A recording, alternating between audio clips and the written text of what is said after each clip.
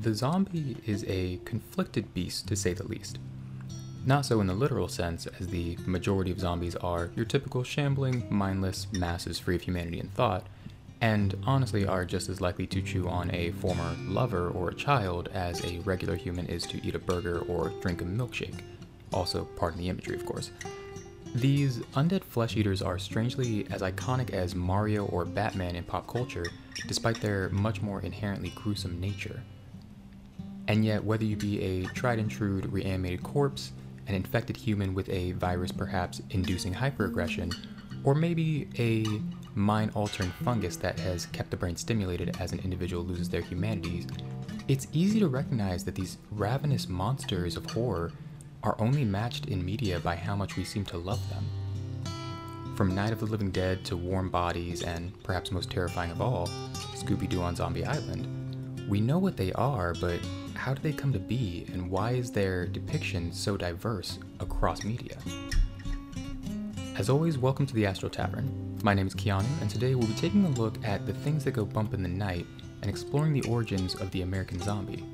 From voodoo magics to H.P. Lovecraft seemingly influencing all things related to horror, and perhaps a bit of confusion on a certain demonic term, today we explore the tale of the zombie. Now, to go back a little bit, the first recorded use of the word zombie in Western European culture can be traced back to 1819 by the poet Robert Southey. Southey, who, as an aside, is perhaps most commemorated today for his original authoring of Goldilocks and the Three Bears, originally used the term zombie in his essay History of Brazil, which used the Haitian French term zombie, lacking the E at the end of it, as compared to the modern version.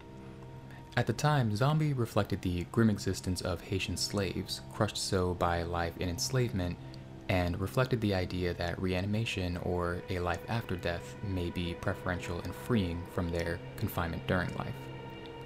Now, this is one interpretation. Another belief is that with the implication that these enslaved people themselves were, in fact, the zombies, lacking the will as characteristic of enslavement and left with no true escape from subjugation.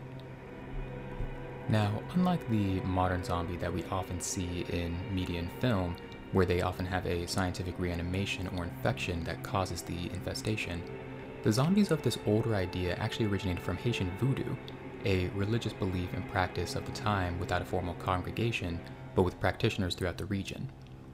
While we don't delve into nuance of Haitian Voodoo here, because that is a subject all its own with a lot of interesting details and minutiae to itself, we will note that the idea of zombies emphasized a duality of the soul, characterized by their lacking either of the flesh or of the soul itself. And yes, that's right, alongside our mindless and soulless zombies, there's also the idea of an incorporeal or astral zombie as it's referred to, a being of pure soul that voodoo witches and sorcerers sought out to empower themselves. And despite this duality of the soul and flesh reflected in voodoo practices, we don't yet see our hungering zombie seeking out flesh, but instead characterized by the lack of will and role as an enslaved being. As this idea of the zombie perpetuated through the area, it became used as threats even to deter slaves from suicide at threat of reanimation and re-enslavement. Over time, we would even see that through contact with the New World, we would start to see more and more accounts of cases of supposed zombification, such as in the case of Clairvius Narcisse. Clairvius Narcisse was a mostly ordinary Haitian man who passed in late April of 1962, with his burial taking place allegedly the following day of the same year, though accounts slightly differ on the exact dates of the events. Following his burial, his body was recovered and provided with some form of paste that actually seemed to revivify him by a man known as a bokor, or a term used for voodoo sorcerers and witches of the time. In this state, it seemed as if the revived Narcisse was constantly under a mindless haze and began to follow the bokor and basically became enslaved to him.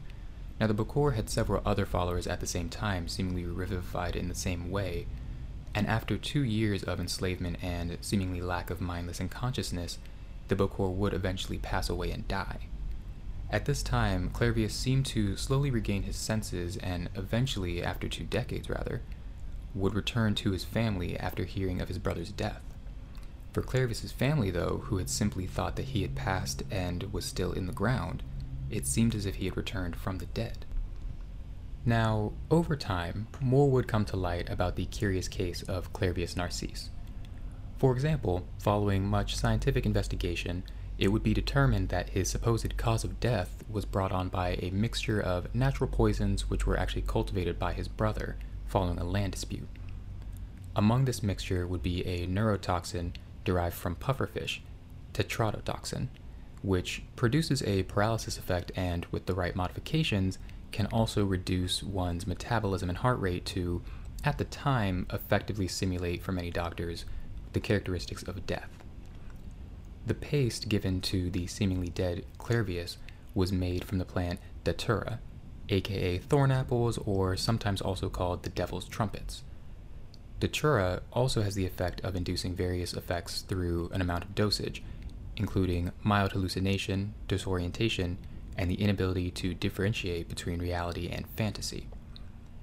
Through a mixture of deception and clever alchemy, along with an immense cruelty, might I add, the curious case of Clairvius Narcisse perfectly displayed all of the telltale signs of zombification at the time in Hades, with the dead rising from the grave while, in reality, representing a man who was drugged and enslaved.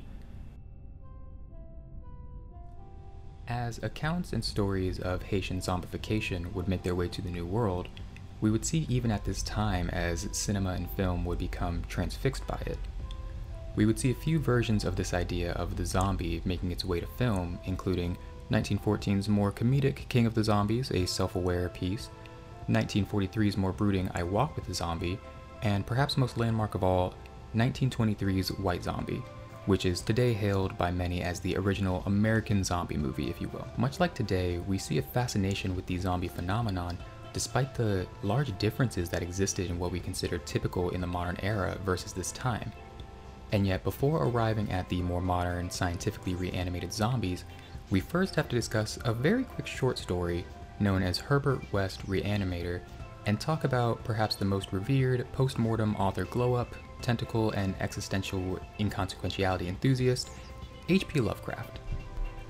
Now once again, this won't be the time nor the place that I explain who H.P. Lovecraft is, though, note to self, idea for a future recording. What is notable, though, is that despite Lovecraft's larger association with gargantuan extraplanar beasts, Reanimator interestingly explores a much more intimate series of short stories involving the forbidden knowledge and genius of Herbert West, again, similar themes that Lovecraft will often delve into in other pieces. Throughout the story, Herbert West, a medical student at the fictional Miskatonic University, comes closer and closer to unlocking the secrets of reanimation and eventually becomes acquainted with the burden that is associated with tampering with the lines of the grave. Released in 6 serialized publications from October 1921 to June 1922, Herbert West Reanimator is considered by many to be the first version and depiction of the modern scientifically reanimated corpses. With largely violent and aggressive corpses acting on primitive and uncontrolled instinct and need, Reanimator would become influential in shifting what was previously a docile and mindless idea of a zombie to something much more dangerous and sinister. As the film cycles would take years to catch up, though, a noticeable change in zombies wouldn't shift from the voodoo influences of old until the pivotal work that is slightly confusing in its concept of a zombie versus a ghoul, but we'll talk about that in just a little bit, known as Night of the Living Dead. Now, as alluded to, surprisingly, the seminal work of George A. Romero, Night of the Living Dead, was intended to depict ghouls rather than zombies. Ghouls historically refer to a more demonic and monstrous being, with its origins being in Arabian culture, typically dwelling in cemeteries, which, as we see in modern days, is far more associated with zombies in wider culture. I mean, the whole thing is that they're rising from the grave. Despite this, though, Night of the Living Dead would come to define the modern zombie. All of this even despite Romero himself still recognizing zombies as those depicted in earlier films such as White Zombie.